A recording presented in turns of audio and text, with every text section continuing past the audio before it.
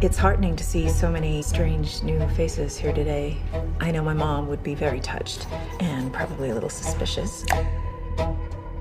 My mother was a very secretive and private woman. It's Grandma.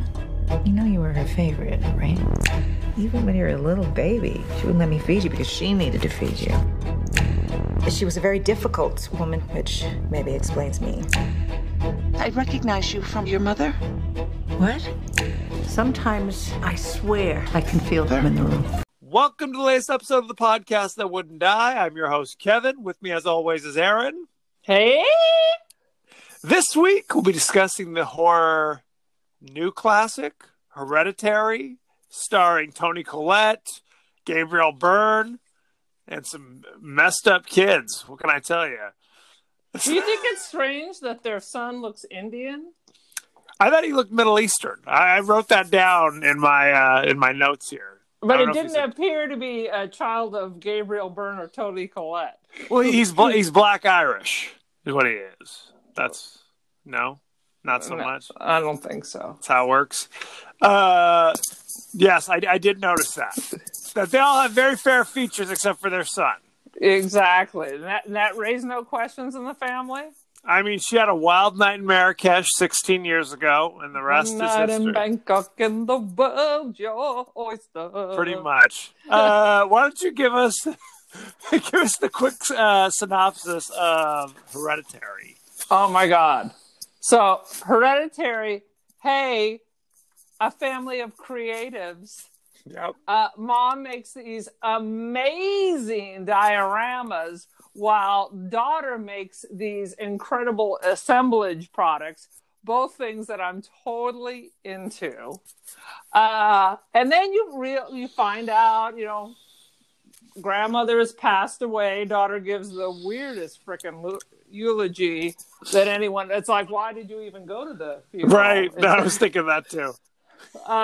Very interesting. We learn that there's massive mental illness in the family. Yep. Mom's weird. Kid's weird. Dad is removed. Dad reminds me of like every dad in every one of these horror movies where they're, you know what? He was like the dad in Sharp Objects. Did you watch Sharp Objects? I did not. Munchausen by proxy, baby. You gotta watch that biz.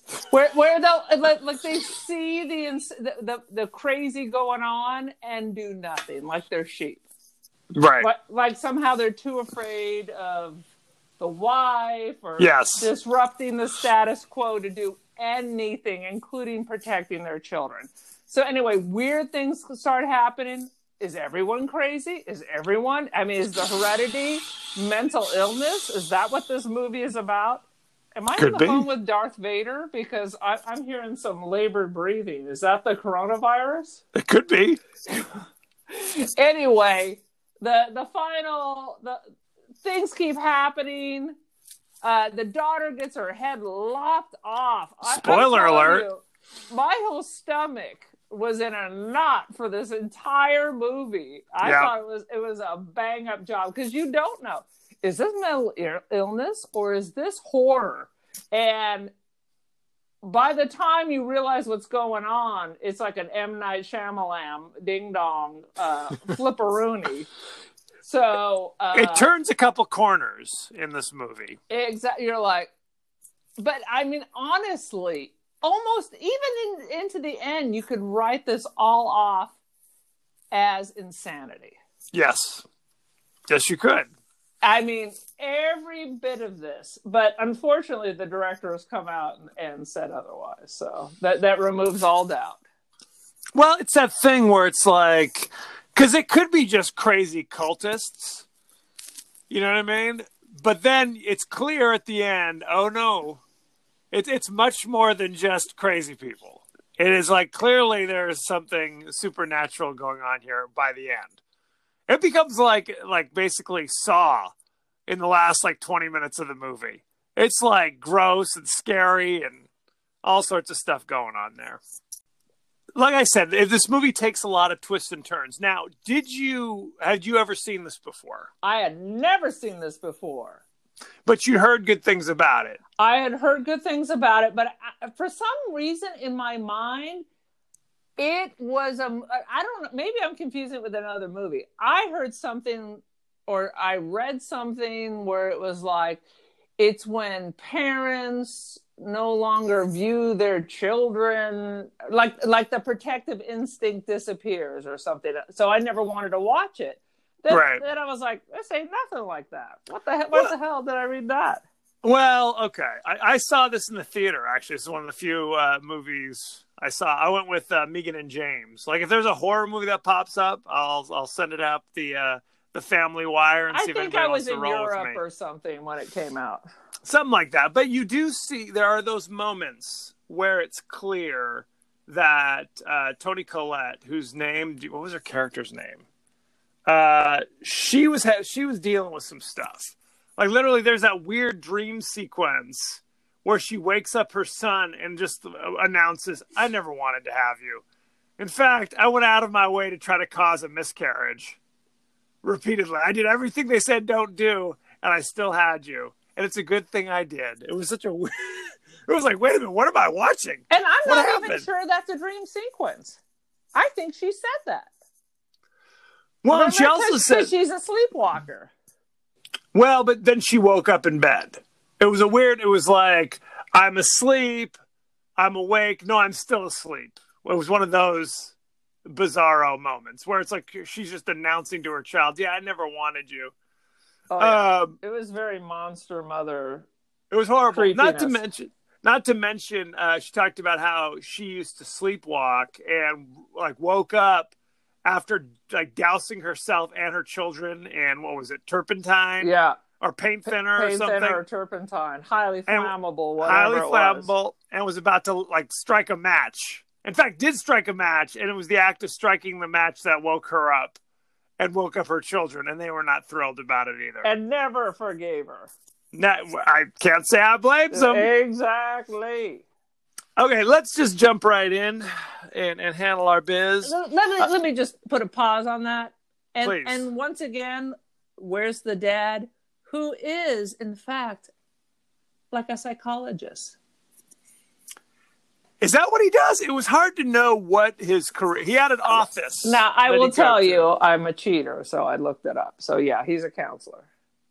It's allowed. This isn't like a final exam or something. I looked up some stuff, and basically they're like, oh, yeah, Dad's a counselor. I'm like, oh, what the hell? Yeah. Basically... Okay, Annie, who's Toni Collette, is bizarre. She's strange and difficult, and you're right. Her husband's like, I'm just not going to get involved. The path of least resistance. Occasionally he goes, that's enough, Annie, with his Irish accent. That's enough, Annie. Poor Gabriel Byrne. Pete, stop talking. He used to be a hot ticket. What, 40 years ago? Maybe. Something like that? Okay, so you've got Toni Collette is Annie, married to her much older husband, Steve. They have two children. Are they much older? I looked at, he's 22 years older than she is. Oh, you mean in real life? I'm assuming also in the world of the movie, although I didn't see the birth certificates or anything. Okay. They have two children. They have, 15-year-old, 16-year-old Pete, who's of Middle Eastern descent. For some reason. I kept waiting for it to have an explanation about where they adopted him. The shoe drops. Yes. There. Then you have Millie. Is Millie kind of special needs, or what's the story? She's got some chromosomal. Or Charlie. Charlie is her name. Yeah. The actress's name is Millie Shapiro. Yeah, but she has, in fact, a disease called Shapiro's disease. Is that true? Yes. As soon as I saw her, I'm like, there's some chromosome biz going on. I can't tell you much about the disease, but she got it, and she looks different now that she's older. I'm just telling you. Different in what way? A better way. She's kind of grown into her features. Yeah, exactly. Okay. But you could tell something's going. She's like, what do you say, 13, maybe? Yeah. Give or well, take. She's in high school. Is she in high school? Yeah, because that's why mom is making the brother take her to the parties to meet people, to make her more social. Because she is weird. Not just physically. There's something going on. You're right. She does a lot of kind of making toys out of junk, right? Kind of thing going on there. It's technically called assemblage. Interesting. Very interesting. I tried to get people here to do that with me because I'm a hoarder, so you have to have all this little weird knickety-knackety stuff to put it together. Band-Aid boxes and lids But I'm always fascinated by that stuff. And everybody here was always like, I wasn't cutting birds' heads off with scissors. That's why nobody wants to play with her. I'm not hanging out with a girl with birds' heads in her pocket. You knew something was wrong from Jump Street with her. Yeah. You thought she was just kind of odd, but you're right. She's in class earlier in the movie, and a bird smashes into the window of her classroom. And later, I guess during recess or whatever, she rolls out there, steals scissors off her teacher's desk, and cuts the head off this pigeon and puts the head in her pocket. And I kept thinking, those must be the sharpest scissors in the world. It was snip, snip. No, she was applying pressure, like sawing at it, actually. You're wrong. Oh my God. I was like, ugh. I wish it was like blink, but there was some dig in there. Something's wrong with Charlie on many levels. So Charlie, let me describe Charlie's character. Charlie's character, it's almost like, I can't tell, it's like an abused, neglected child / autism. She's always got the hunched shoulder. She's not making eye contact. It's like she's a stranger in a strange land. She's always set back. She's not making eye contact. She has no human interaction with anyone besides her family. And that is a forced interaction every time. Right. The mom forces the interaction on the child, basically. She looks like she's abused or neglected. So when the movie starts, Annie, Toni Collette's mom, who she's had a contentious relationship, has recently died. And it's like you say, it's the worst eulogy you've ever heard.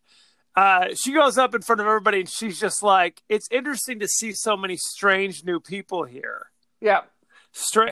Maybe not describe them as strange. Maybe just say new. Leave it at that. And it's a lot of like, she was manipulative, secretive. Like, you couldn't ask her questions. I'm like, what is this? Maybe don't give the eulogy if you're going to bearing of the grievances. How about don't even have a funeral? You definitely do that as well. Good grief. So, and nobody's particularly sad that Grandma died. Like, nobody is. Like, literally at one point... No one's weeping. Go ahead. No one's weeping. Annie literally says to her husband, should I feel more sad? Gabriel Burton goes talk to her, said, how you doing, Pete? And he's like, yeah, I'm okay, I guess. I mean, are you sad about Grandma? Like, no one really cares. No one really cares. I read or I remembered at one point, because Grandma had to move in with them because she had dementia or whatever, that the father had to have a no contact order. He was the only person who was going to have contact, at least not the mom, because it was so negative. Right. It was a bad scene, to say the least. I mean, and later, Toni Collette goes to a grief counseling session.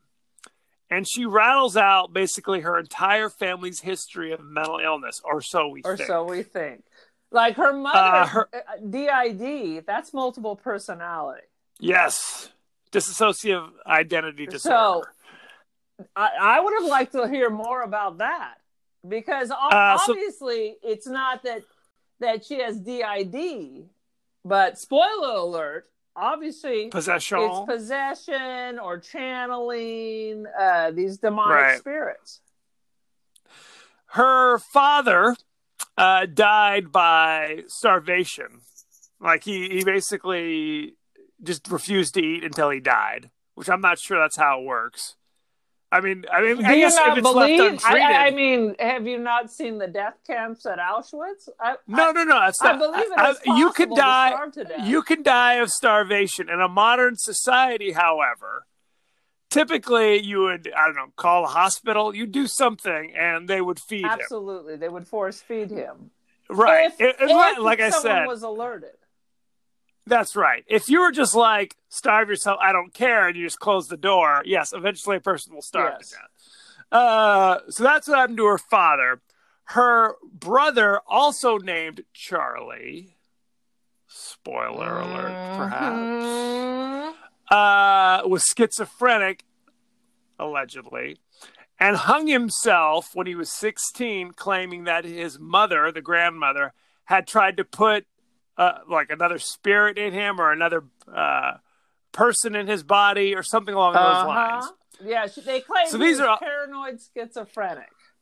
Right. So this is the reoccurring thing that's going on Quite frankly, with that, if you believe there's that much mental illness in your family, why are you having kids? Why are you having kids? If like 3 generations are just out of their frickin' minds, why are you having kids? Well, I mean, what do? Do you just like go into a monastery or live on a mountaintop by yourself? You get the tubes tied and adopt some babies or something. I mean, subject them to your mental illness only. Or you don't have kids. At that point, kids become a vanity. Oh, I'm sure. Absolutely. Annie, like you said, does these dioramas. They're basically like little houses, little apartments, little rooms that she spends hours decorating. But she's obviously like a renowned artist. Absolutely. There's a gallery opening that she's going to be showing all of her work. They're calling, are you going to be ready in 6 months? Oh my God. So I'm breaking in. I love dioramas so much. I went to the Biennale in Venice one time, and there was this whole room of dioramas. They were like built into the wall, so you're like looking at them like they're pictures. Mm-hmm. And it was all a series of plane crashes.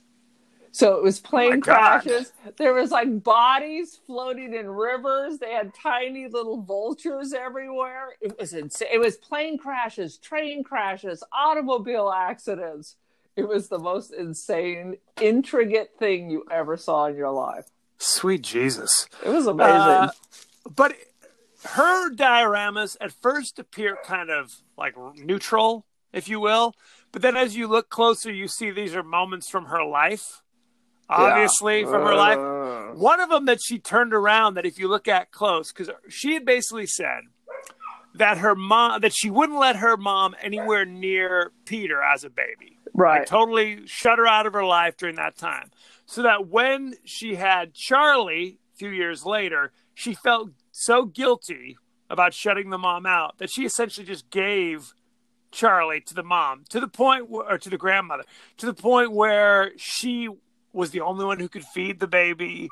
Like in one of those dioramas, you look, it is literally Toni Collette like breastfeeding a baby, and you see the grandmother pulling her boob out to try to feed the baby. It was a weird, I'm like, this is a diorama that's going in a gallery. Grandma wanted the baby and wanted to be able to breastfeed it. So the question is, what's the switch?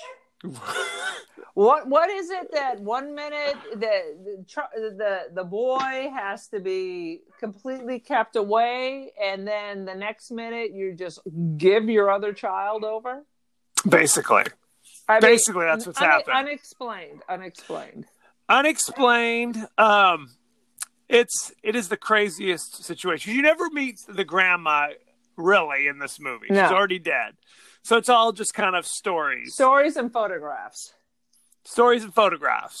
Or until we never see her speaking or moving. That is correct. We're getting very careful about what we're saying. So about halfway through the movie, Pete basically is just a stoner loser, stays in his room all day. Blazes up. He is medicated, man. You'd be doing something too. I don't understand why he doesn't fricking run away. Help me, the school counselor.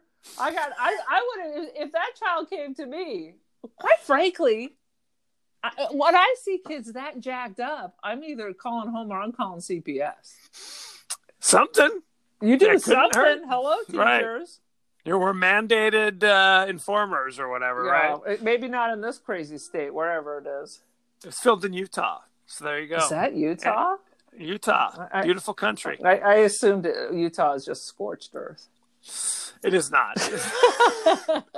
Scorched earth. Anyway, that's like Nevada. Nevada scorched earth. Anyway, so Charlie's doing her crazy things. She's also, you see her in class clearly not paying attention, building toys out of junk, cutting the heads off of birds. And Charlie does this thing where she goes, just spontaneously for no reason. She makes that clicking sound. See, I always thought she did it like she was observing or thinking something, and then she makes that click. Like, huh. It could be. In my mind, it was like a, huh. Charlie, to me, was just totally opaque. Like, you couldn't look and see any kind of motivation, anything. She was like just this clean slate. Yeah. So who knows? It's entirely possible that there was, Jinkies. I'm noticing something. I'm going to make the weird... Jinkies? Jinkies guy? What is it, Scooby-Doo? Where are you? Pretty much. So halfway through the movie, not even halfway, about a quarter of the way through the movie, Pete's like, I want to go to a party with some fun, with some buddies. We're going to get high. We're going to be drinking, doing all those things. The mom basically insists that he bring his sister along. Which could either be your sister needs to interact with people, she's home all alone, or your sister's a spy to keep an eye on you. Right. Well, and the sister didn't even want to go. Right. The son obviously didn't want to take her, but you could see them basically trying to avoid the conflict. Right. The mom is forcing us to go, so we will go. Right. But again, it's no drinking. It's supposed to be a school barbecue, is the way they describe it. Yeah. We had a lot of those school barbecues when I was in theater arts at old PSHS. Yeah, I believe it. So they go, and it's total just debauchery. There's no parents anywhere, obviously. Of course. People are it's drinking nonstop. Party. No one's going to a party if the parents are there. Right. He's desperate to go upstairs with the girl in class that he has a crush on and smoke some weed. But Charlie wants to come with because she doesn't know anybody. She's nervous. Right. Blah, blah, blah. He tells her, look, they're making a cake in there, which seemed very bizarre. As we do at high school parties, we bake. They were baking. You know what? It's Utah. That's how they do it. That's how they do it. That sounds like an LDS party if you take away the weed. That's what it is. So they're making a German chocolate cake. Earlier in the movie, they established that although Charlie eats nothing but chocolate all day long, she is deathly allergic to nuts of any kind. Who the hell puts nuts in a chocolate cake? It's not a brownie. It's a German chocolate cake. Okay, first of all, it was not a German chocolate cake. They were crushing up about 10,000 tons of walnuts into this damn thing when we first walk in. Oh, did you? I didn't even, but the German chocolate cake has that caramel frosting. This had chocolate frosting. It was basically right. It was a chocolate cake full of walnuts. I totally missed that out. And the other thing they established early in this film, that even though they have a child who's going to drop dead from nuts, they never carry an EpiPen. They never carry an EpiPen. Ever. Because she was having a situation at the funeral. Well, no, she was, again, eating chocolate in the middle of the funeral. She pulled a chocolate bar out of her pocket, and everybody's very concerned. Does that have nuts in it? No. Does that have nuts? Because we don't have an EpiPen. No nuts. This time, it is literally like, if you're looking at this slice of cake and you see it while she's eating it, the nuts are visible. They are huge chunks of nuts. So in order to get her off his case, he's like, go have some cake over there. I'm going to be upstairs hanging out with my friends. She goes, gets a slice, eats it, and immediately has a reaction. He's upstairs blazing away on the bong. She comes staggering in, and it's clear she's having, she's wheezing. She can still talk, but she's wheezing. And you know what? That's what you get, little girl. If you can't manage your own allergies by noticing there's giant effing nuts, then that's just God calling you home. That's what I'm saying. There are huge, visible nuts in this thing. Anyway, so he immediately realized what's happening. He grabs her, jumps in the car, but he's high as a kite. He is basically... He's driving like a speed demon. I think he has some kind of a tolerance to this magical weed. He's going 90 miles an hour to the hospital because she's basically having a seizure in the back seat. She is kicking, clawing at her throat. She rolls down the window, sticks her head out, opens to get some fresh air. Like what every mother tells you not to do. Right. Don't stick your arm out. Don't stick your head out. Because why, Kevin? Because they get ripped off, basically. Don't do it. Boom. So she sticks her heads out. He's going 90 miles an hour. These windy Utah roads. He has a freaking cell phone. Why is he calling an ambulance or call his parents? We're on our way to the ambulance. He does not do that. He's driving. There's something in the road. He swerves out of the way and swerves a little too close to a telephone pole while her head is out the window. And you can see this coming a mile away. It is. Boom. Oh, sweet Jesus. Pops her head right off. Boom. Boom. And oh my God. Earlier in the movie, when he was driving by that telephone pole, there was a symbol carved into it, if you're paying close attention. I apparently was not. But once you say that, now I start, there's like weird graffiti everywhere because you're like, well, that's not English. Right. What's happening? Well, the grandmother in the casket was wearing like a medallion that had this weird symbol on it. And you see Toni Collette wearing the same symbol around her neck from time to time. And then you'll see it written on things kind of randomly. And they don't really mention it until later in the movie. So it's clear what's happened, but he is high as a kite. And now he's in shock because he's just like, I know what's happened, but I can't deal. I was like, and this kid is obviously a genius actor and should have gotten like a Academy Award. He was amazing because you can just see it. I'm like, oh no, don't just go straight home. No. Yeah. He goes straight home, pulls in, goes to bed, lays in bed, and you could see him just sitting there. And basically, he was just awake all night, just staring into space, and you can see suddenly it's daytime now. Like time passes and it's clear he has not moved. Eyes wide open. Mom's coming down the stairs. Oh, I gotta go get some more paint for my dioramas. Gets in the car, discovers the body. You just hear her screaming. Guttural on the floor, screaming. And this is also this was like chilly. Awful. It was awful. It was just chilly. And this was kind of interesting because up to this point, you kind of thought Charlie was the star of the movie to a certain degree. She was kind of the focus of a lot of this stuff up to this point. And at that point, that's what I'm saying. It's the first turn where you're like, oh, she's not really the star.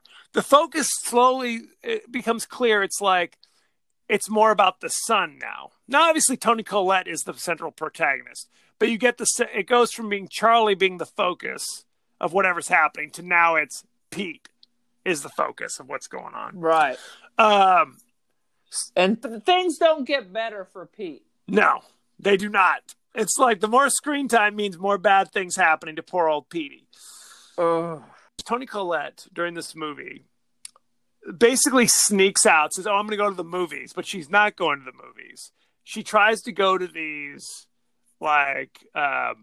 grief counseling sessions. And I kept wondering, why is she hiding this from her husband? You think her husband would be supportive. Which is super weird. It was totally weird. Well, we see her go to one, and then we see her, apparently months later, almost go to another one. Right. She goes to one after her mom dies. And then months later, she attempts to go to one after her daughter dies. And she decides she's not going to. But then we meet Creepy Joan, who pops up, hey, are you going in? We can go in together. Hey, I lost my son as well. Hey, maybe we could just talk, go, have coffee sometime. Take my number, just hard pressure. I was like, oh, this lady's lovely. Wah, wah, wah, wah. So let me just ask you something real quick, and then you can go back to that. So do you find it strange that you're married with children and I'm going to the movies? Right. But you don't tell anyone that you're going to the movies. You just say that when you've returned in the middle of the night. Well, no, early, the first time she goes, she's just like, hey, hon, I'm just going to go to the movies. This is how it works in my house. If I said, hey, not do you want to go? What did you see? How was it? What are you going to go see would definitely be the first follow-up question. But it's clearly that thing where it's like, don't ask me no questions. We've established I'm just going to go do my thing. You suffer in silence. But it's there's clearly strangers living in the same house. There's no engagement between the two. Absolutely not. Now, do you watch The Handmaid's Tale? Yeah. Handmaid's Tale. So Joan is Aunt Lydia from The Handmaid's Tale. The head aunt who was the one always torturing, what's her name on The Handmaid's Tale, if you're paying attention. Right. Madman lady. Exactly.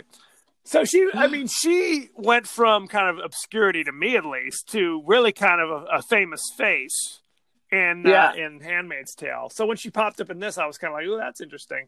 It's not just a random appearance, though. Now this is a more important character, basically. Exactly. They don't throw in De Niro just to be a stranger walking in the background. That's exactly right. So now, oh, Lord. So now Pete is kind of just in a trance, basically, most of the time. But every now and again, you'll hear that clicking sound.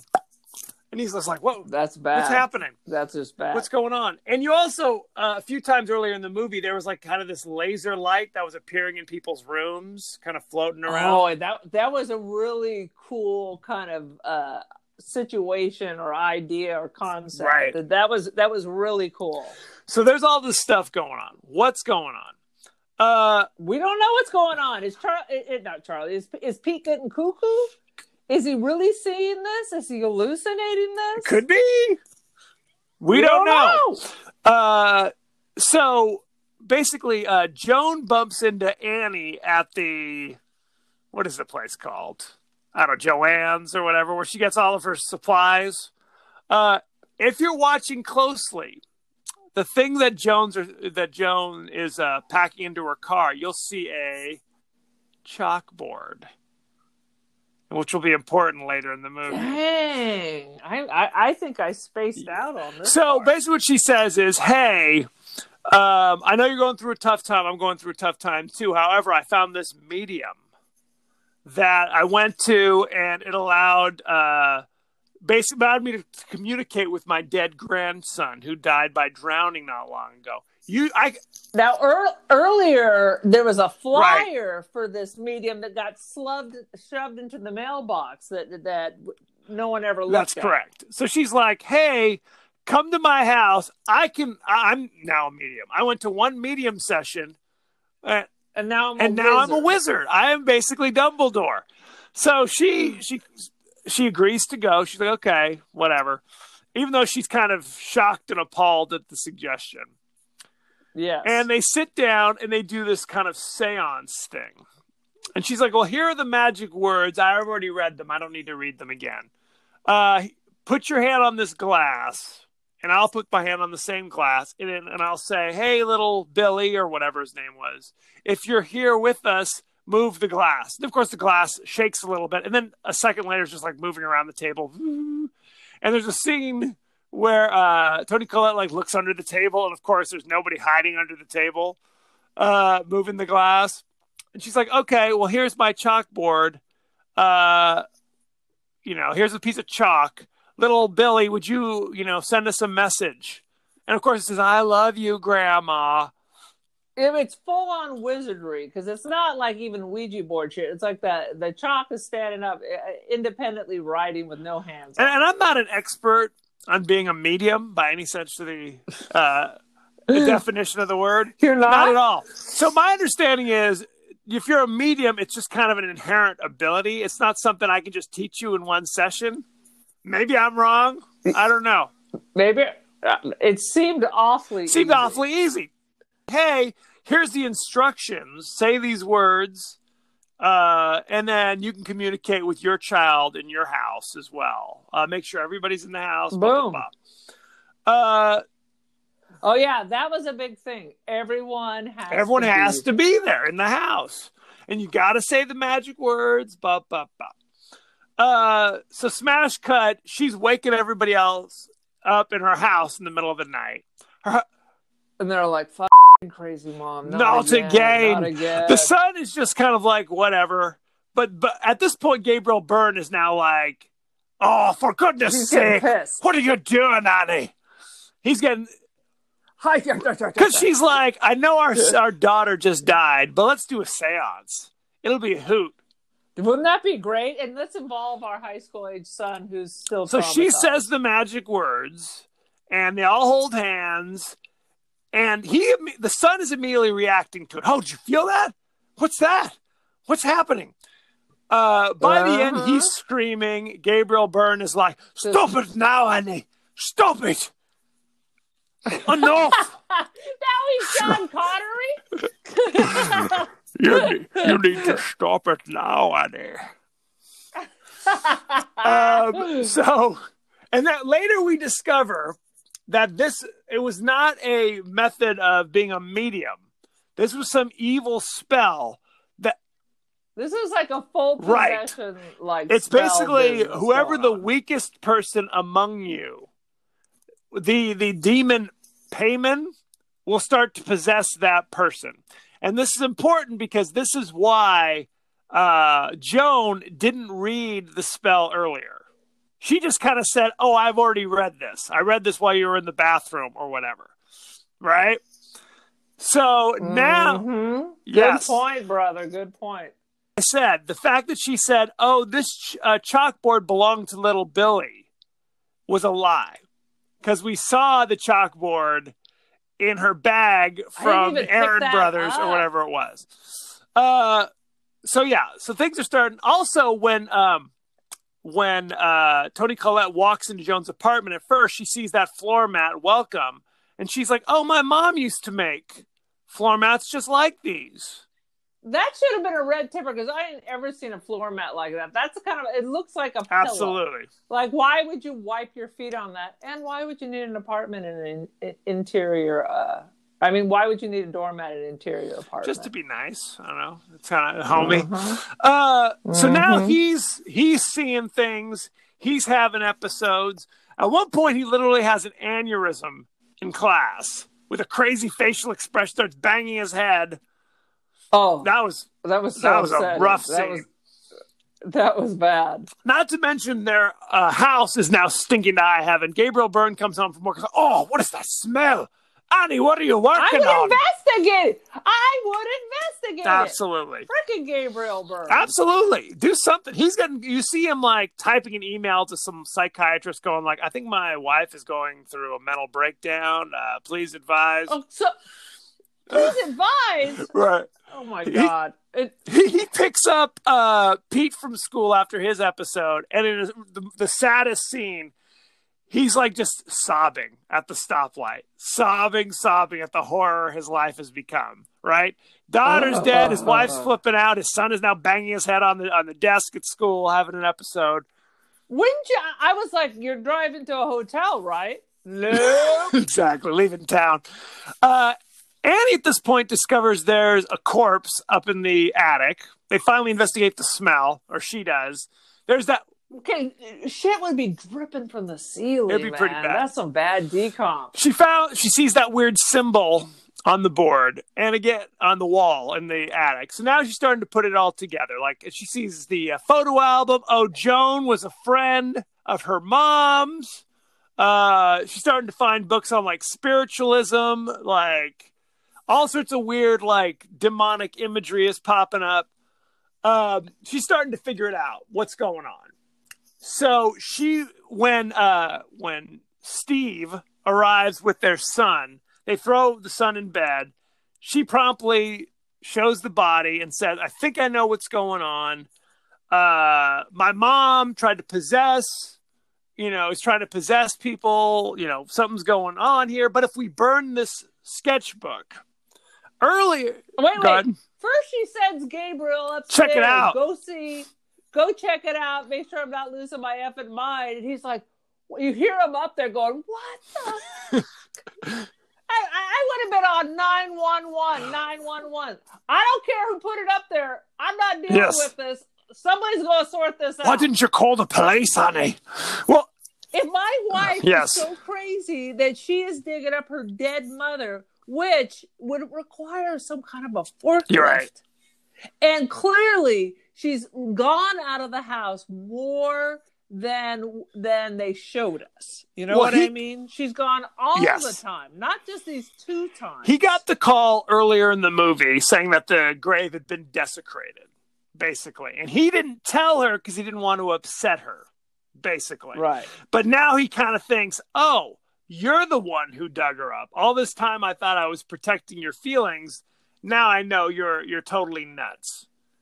You're the one. And quite frankly, it's a difference between the grave has been desecrated or someone has stolen her body, and the police would have been involved. Absolutely. There would have been questioning, all sorts of things. But earlier in the movie, little Charlie's sketchbook where she draws these scary pictures in life and seemingly in death. It would be like it'd be like demonic Shel Silverstein. Basically. That's what the pictures frankly, like. that's Shel Silverstein anyway. So I don't know. Well, there you go. Earlier in the movie, she tries to burn the sketchbook, and she notices her own arm, or sweater arm, catches fire. So she's like, "Oh, I can't do this." But by this point, she's so at her wit's end. She's just like, "Steven, if you throw this book in the fire, I'll burn up, and then the problem will be over. I'm willing to sacrifice myself." Steven's like, "I can't do this anymore, Annie. I can't." He's like, "You're fucking nuts. This isn't helping you, Annie." So she finally flips, grabs the flip book and tosses it in the fire, but she doesn't burst into flames. Old Steve bursts into flames. Boom.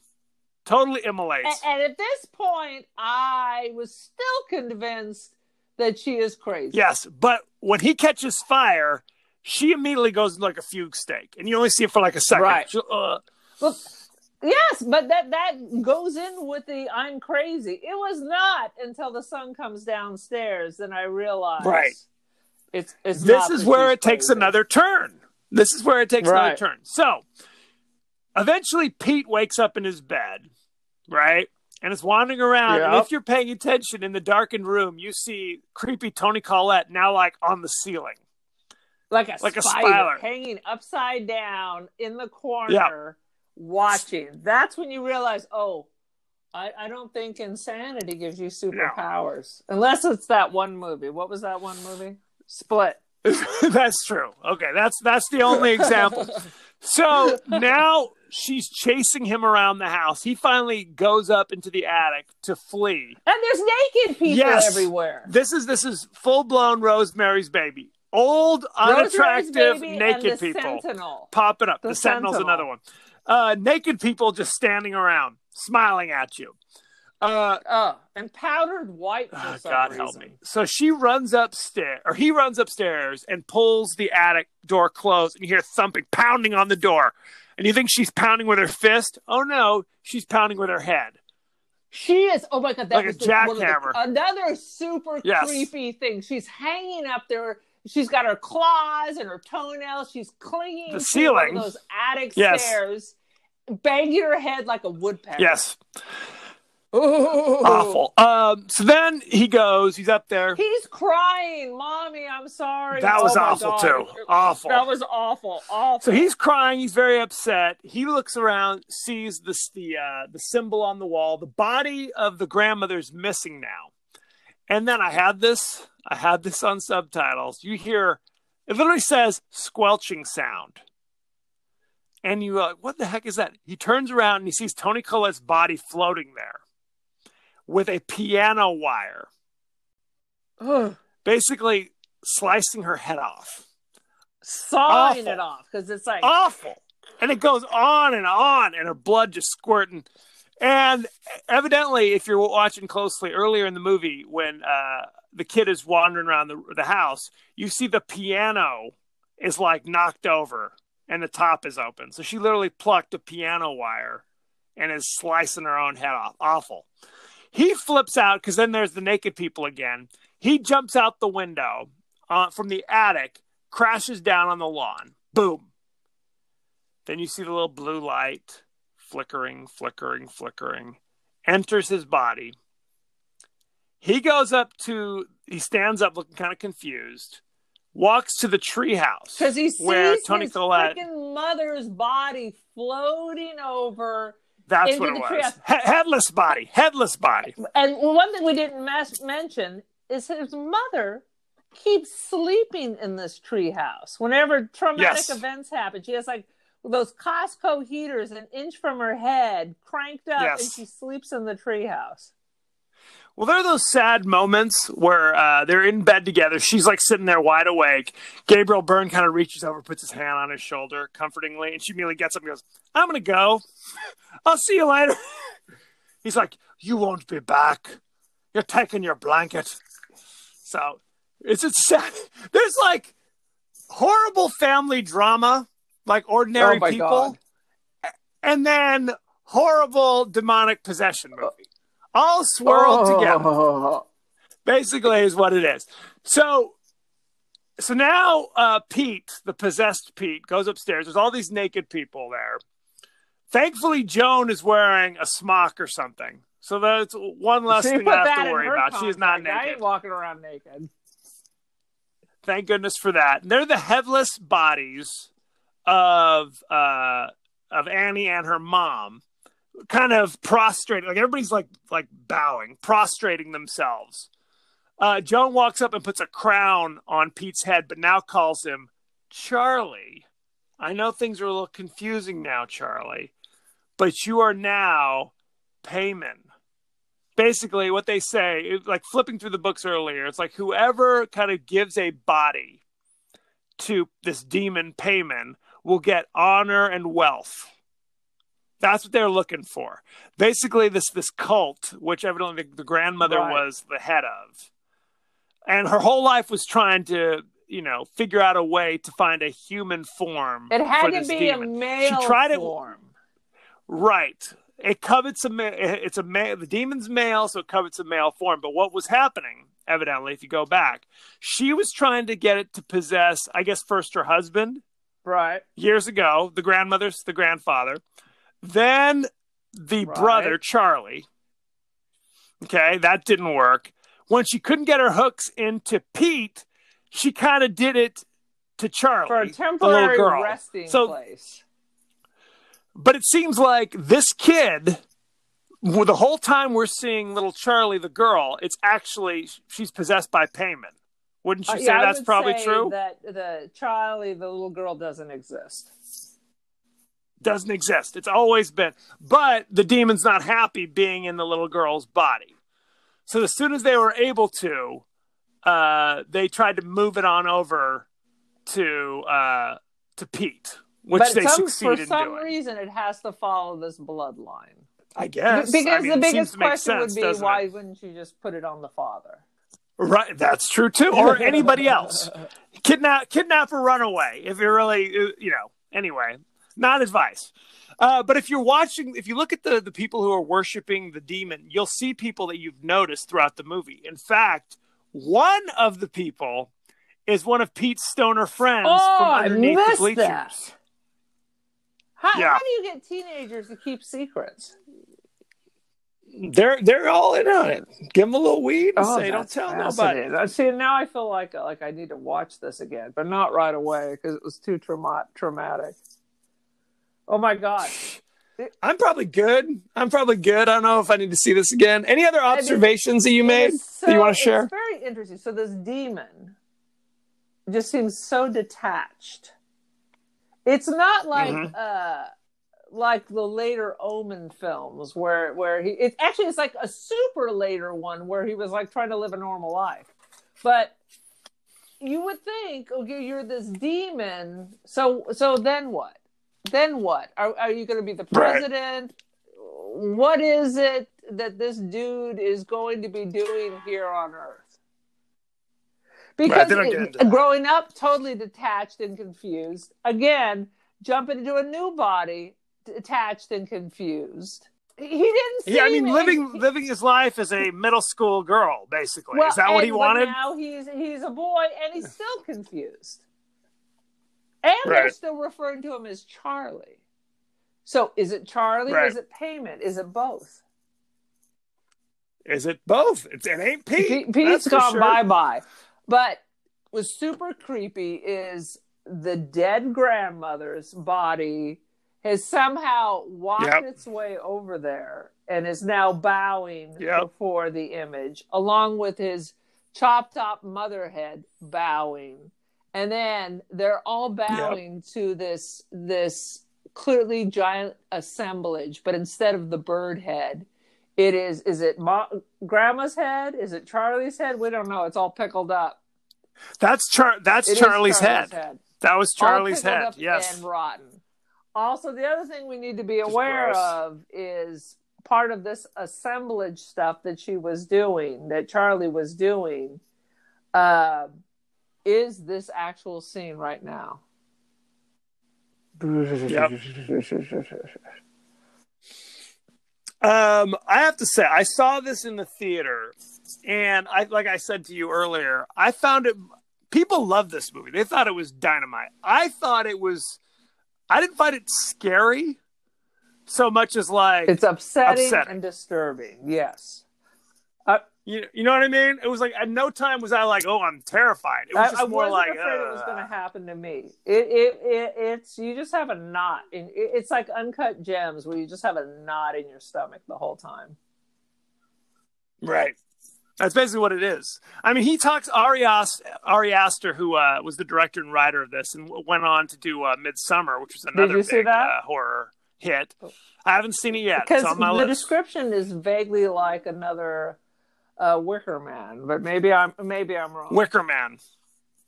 That's what I heard. He talks about initially this wasn't going to be a horror movie at all. It was literally just going to be this family drama.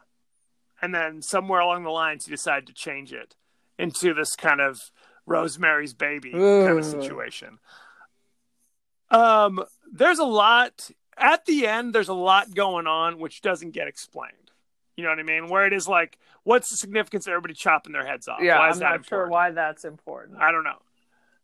You know, why is Gabriel Byrne bursting into flames? Why is there that significance? You know what I'm saying? The cheater and me looked up some interviews. So basically, in order to totally possess the body and make it an open vessel, is you just have to grind these people down. You're creating the empty vessel. So they're just so traumatized and so weakened by the horrors that they have no longer have an ability to fight off the possession. That's the explanation. Right. So anything that was going to get in the way to support them or to provide any kind of solace or help had to be eliminated. And they didn't seem to have any friends or support system of any kind. They had crazy dementia mom. You got everybody's weird. Nobody wants to go to the weirdo house. I'm just surprised there was no bullying going on. Hey, like, what the fuck's wrong with your sister? She's crazy. Well, I mean, truly, Pete had his stoner buddies but evidently one of them was a cult member. Yeah. So who the heck knows? Let's jump right into lay it on me, because beyond like some of the director's interview stuff, which weren't that helpful, you know, they always want to make them sound more complex than it really was. Well, in case you don't understand the meaning of the ending, well, we understand the meaning of the ending. We're just not always that satisfied. The meaning of the ending is, hey, you're now the Demon King. The end. Why is that confusing? Right. No, I get that. And frankly, there will be no answers here and behind the scenes. One thing I want to say is they originally showed the trailer for Hereditary during a screening of Peter Rabbit. Yeah, it was a mistake. And people ran out of the theater screaming, so it was very upsetting. I mean, it's an upsetting movie. Pretty much. Toni Collette had told her agent she did not want to do any more dark and heavy movies. She's the new screen queen now. Basically. But she read this script and thought it was so powerful that she felt compelled to do the movie. You're telling me. Alex Wolff, who plays Pete, had previously worked with Gabriel Byrne in that show In Treatment. I think it's on HBO, where Gabriel Byrne is a therapist. Maybe this is like it's all together. Like this is In Treatment, and this is what Gabriel Byrne's going home to. Pretty much. Pete and Charlie had actually already knew each other. They went to school how together. Weird is that? Huh? So they had kind of a and they actually to like kind of flesh out their character and build the rapport. The director had them go to like lunch together in character, where it was Charlie sitting there kind of in silence while Pete tries to get her to speak for hours on end. That's how they developed. Yeah. Good. So Ari Aster said he wanted to make a film about suffering. That took suffering we all seriously. Suffered from it. That's for sure. I'm still having a little PTSD right now just talking about it. I'll tell you what. I watched this movie, then promptly went to bed at like midnight. Not a restful seems a bad idea. Not a restful sleep at all. Especially because there's a lot of sleepwalking messages in the movie, and then there's things you're in bed and you're seeing things. I'm just like, you weren't scratching at the neighbor's door in the middle of the night, were you? Like you woke up and you were 6 miles away. I was afraid I was going to look up and see Toni Collette crawling on my ceiling. So I said, okay, enough. Good times. Any last thoughts for live? I say go check it out, friends. If you haven't already, although we already spoiled it all. I say good times. It's a very well-made movie. This is a book club. I view this show as a book club. Of course. People should write in if they have a different opinion. But I thought it was I was like, I'm glad I watched it at 3 p.m. That's all I have to say. Very well made movie, not something I'm dying to ever see again. Let me just say it like that. So there you have it. Thank you very much. Go to our page on Facebook at The Podcast That Wouldn't Die. Go to our page on Twitter at TPodcast. Email us at The Podcast That Wouldn't Die at Gmail. We're on the Twitter. I said that. Oh, did you? Thanks for listening. I'm on Twitter, too. Oh, sorry. I'm the Cult of Aaron. She is the Cult of Aaron on Twitter. Also, we are on Spotify and Apple Podcasts and Google Podcasts. So like, share, review, rate. Only if it's a 5. Please do. Give us a 5. Give us a 5, for God's sakes. So, thank you for joining us and be well. Peace out, brother.